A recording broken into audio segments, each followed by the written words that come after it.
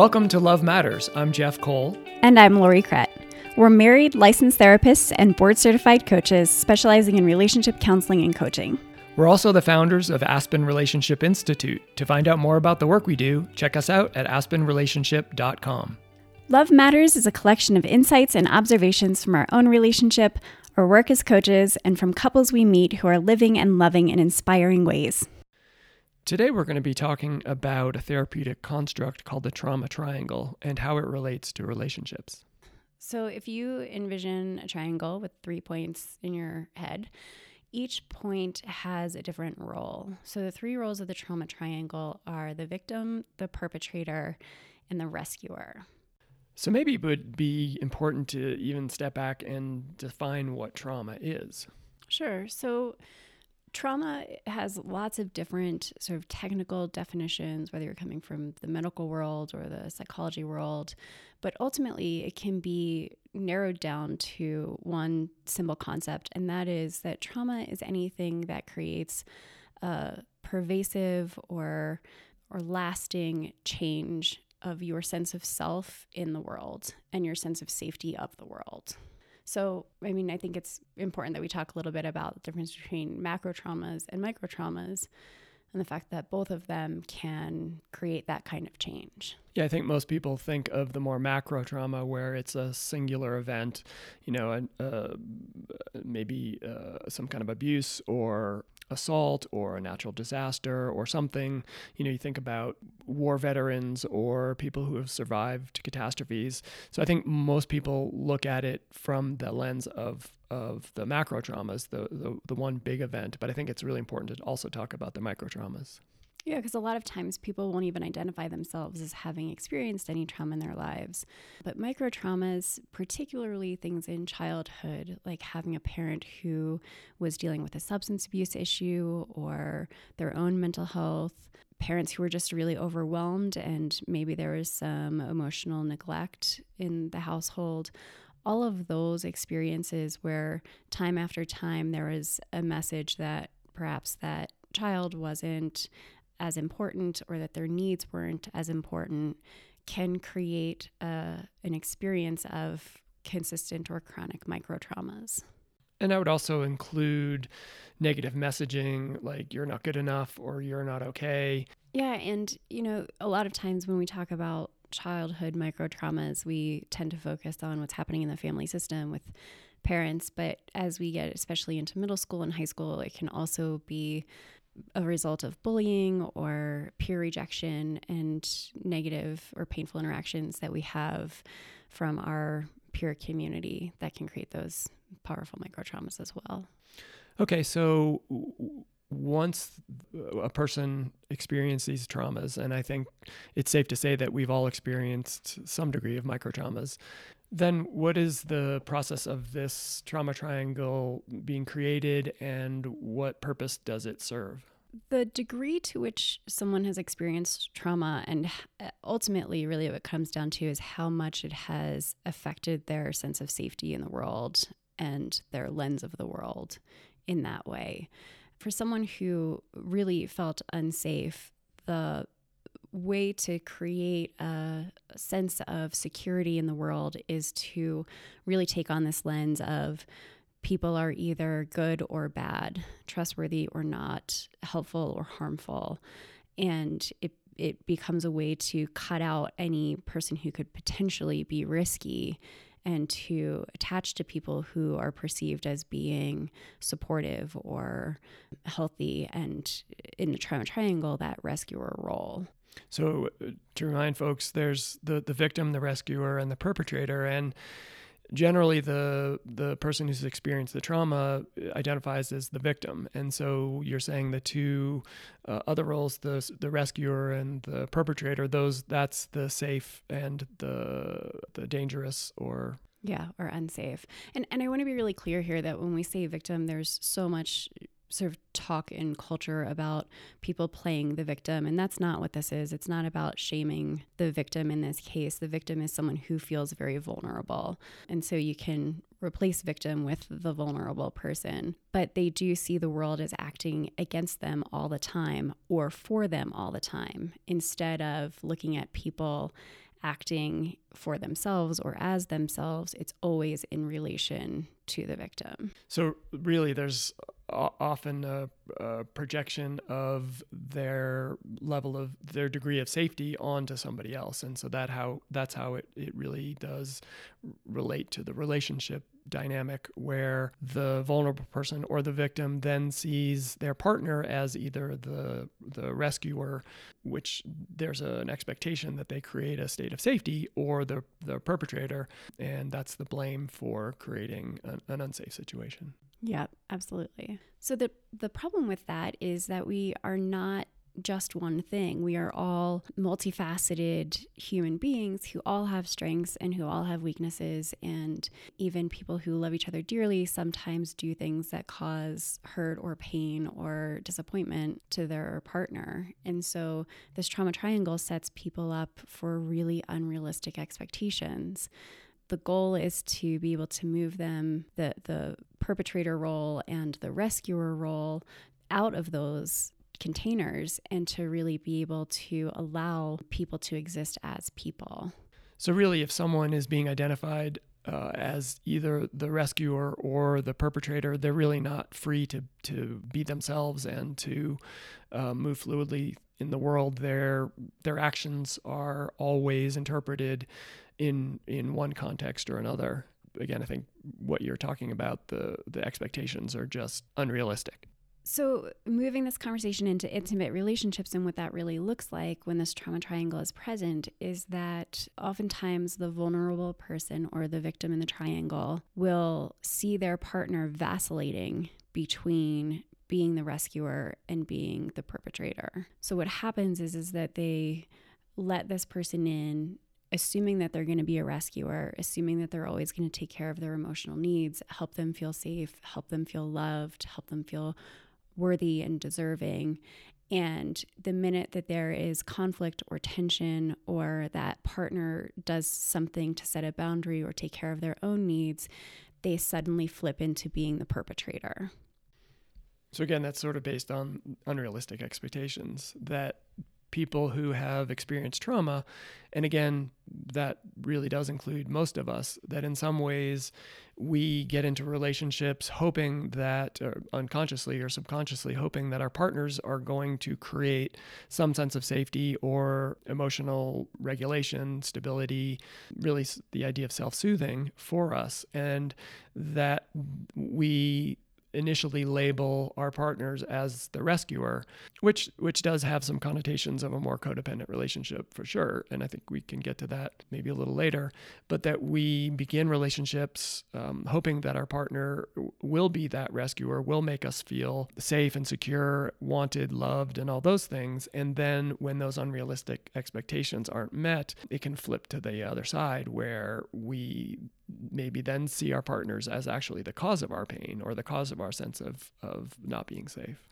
And the truth is that most of us have some version of the trauma triangle in our lives. It's hard as human beings to not have any aspect of this dynamic show up in our relationships. The extent to which we are able to really hold ourselves and self-soothe and own our own worth allows us to have a much smaller dynamic, or a much more manageable trauma triangle dynamic. And for people who have not had the ability or the opportunity or the support to really develop that yet, the trauma triangle becomes much greater and much more apparent in the dynamic of the relationship.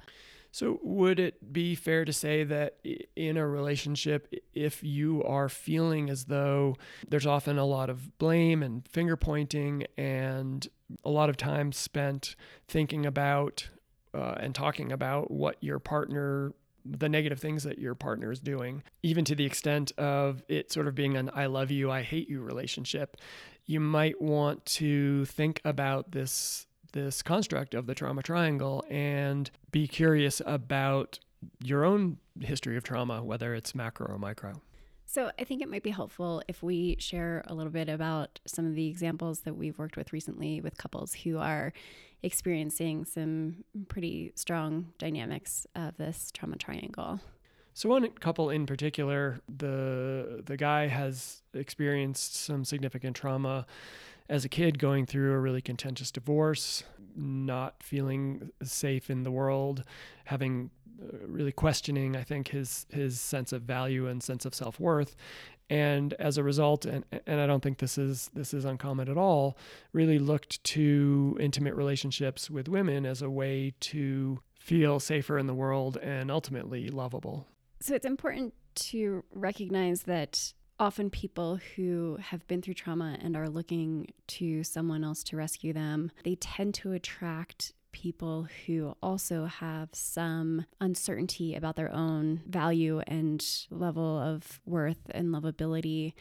And those people who are attracted are often really good at being the rescuer. They're good at taking care of other people in order to feel that value. Yeah, I think this is a really important point because it does take folks who have experienced some sort of trauma not only to fit into the victim role, but also to be in that place of the rescuer role. Because if you take someone who really hasn't experienced the trauma or really has resolved through working through it, they're not going to be as willing to step into that rescuer role. Yeah, there really is an important distinction between loving someone and wanting to take care of someone. And in healthy relationships, we always use this analogy of the cupcake, that each partner coming to the relationship has to have their own cake baked already. And the relationship and the partner really adds the sprinkles, the joy, the little extra something special to their world. In this case of the trauma triangle, we're talking about two individuals whose cupcakes are kind of half-baked, and they're looking for someone else to fill in that void. So in this particular couple, there really was a foundation built on these neurotic expectations of completing each other that are so unrealistic that they'll never be met, which leads to resentment and disappointment, even a sense of betrayal. And that's where those two roles in that triangle flip from rescuer to perpetrator. So the case that we're exploring right now, what happened was he came into this relationship expecting her to unconditionally love him and to always be there for him and to always support him. And in the process, he really hurt her and violated her trust and broke some of the boundaries of the marriage. And when she finally said, enough, I'm not doing this anymore, I'm hurting too much, and I don't want to be treated this way, she said, I'm done with this marriage. And she went from being the rescuer for many years to suddenly being the perpetrator who is now abandoning him, when in reality, he never really showed up for her. Which is really common for people who are in that victim role, because they really are showing up to the relationship without a sense of their own identities, their own responsibilities to the relationship, and with these unrealistic expectations of their partner. And the truth is that even though on the surface from that statement, it looks like the blame and the responsibility is really on him, but there is a part on her side as well. So her coming into this relationship with playing the rescuer role to the T meant that along the way, she really struggled to set firm boundaries and to advocate for herself and to step up for herself, because doing so would mean that she wasn't taking care of him. And if her worth and her sense of value came from being able to take care of him, then standing up for herself really comes into conflict with that. And his biggest, I think, pain point in how things have landed in their relationship is that she waited so long to really put her foot down and advocate. And in his experience, he didn't know along the way how much his choices and actions and behaviors were really impacting her. And I think there were really two pieces to her experience that led to that place where she said enough is enough. And one was that it was really just too painful and essentially too lonely to keep playing that role. But I also think there was a piece where She really wanted to find herself and to discover her own individuality and to find her place in the world. And in that rescuer role, there is really no room for that. It's a very confined space. As you said earlier, it's sort of that box that you're in, and there's not a whole lot of flexibility to grow and to become the person that you want to become. So, how do you know if you are operating from the victim role or from the rescuer role? One of the best ways to find out if you are in that role of victim is to look at your patterns of relationship. Specifically, if you've always been in a relationship or always seeking a relationship, then there may be some indication that there is this desire to create that soothing and that sense of well-being, essentially being rescued by someone else in an intimate relationship. If you've not spent a lot of time on your own, not just not in a relationship, but while single, not in a relationship, thriving, learning about yourself, growing, finding ways of building that sense of self or that sense of value, it's probably likely that you have played that victim role in the past or are currently doing that in your relationship. Another thing to look at is your tendency to get validation and approval from your partner. And if there's a lot of pressure on your partner to provide that for you, that is another good indication that there's an expectation that they rescue you. Equally, there are some signs that you might be in that rescuer role. If you have grown up in a family dynamic where you were the good kid who never needed anything, who was always thoughtful of everyone else, who got a lot of validation for taking care of others, you may have created a link in your own mind between being lovable and being valuable to taking care of others. And as an adult, this could show up as you forgoing your own boundaries and having a hard time saying no at the possible expense of disappointing or hurting or not taking care of others. So if you really strongly identify with being the caregiver and have done so at the expense to your own well-being, then there's probably a good chance that you are prone to falling into that rescuer role for others in relationships. So really, it's a way of getting a sense of identity from the relationship rather than from an internal source. Yeah, it's the sense of identity is that I am good and I am deserving and I am lovable because I take care of other people. And so you have to have someone to take care of in order to really fully manifest that sense of well-being. And in the long run, that dynamic is unsustainable. It's going to come at a cost to you that is so great that you're going to end up really compromising yourself and hurting and disappointing the person that you attract into that relationship. So it's really kind of curious that we find each other, that the people who tend to look for others for validation and approval, for soothing, for rescuing, we're pretty adept at finding people who want to play that role, who are good at that role, who have experienced that role before. So once we found that person and we recognize that perhaps we're playing out that trauma triangle in our relationship, what do we do? So the answer for both the victim and the rescuer really is the same. And it's going back and baking your own cupcake again. It's about figuring out how do you redefine what your source of self-worth is? How do you go back and, it's this term of reparenting that I know sounds really cheesy, but has a lot of truth and value in it. When we're kids, we look to our parents to tell us and to plant the seeds that we are lovable and that we are okay and that we have intrinsic worth and value. And our parents as human beings sometimes just miss the ability to really give us that message the way that we need it. And so it's about taking ownership of who you are and telling yourself all of those things that you are looking for the world to tell you. It's reaffirming for yourself that you are lovable and that you are deserving and that you are okay. So essentially, it is taking that neurotic expectation of your partner to create that sense of safety and well-being for you and reframing it back to figuring out how to do that for yourself. Yeah, it really is about taking a look at the things that you are wanting your partner or other people in your world to give to you and going through the work to learn how to give that to yourself. And in concept, it's really simple, but we also know that in practice, it's really difficult. It's about rewiring your relationship with yourself. And so we encourage you to be curious and to seek support and resources that will help you in this work.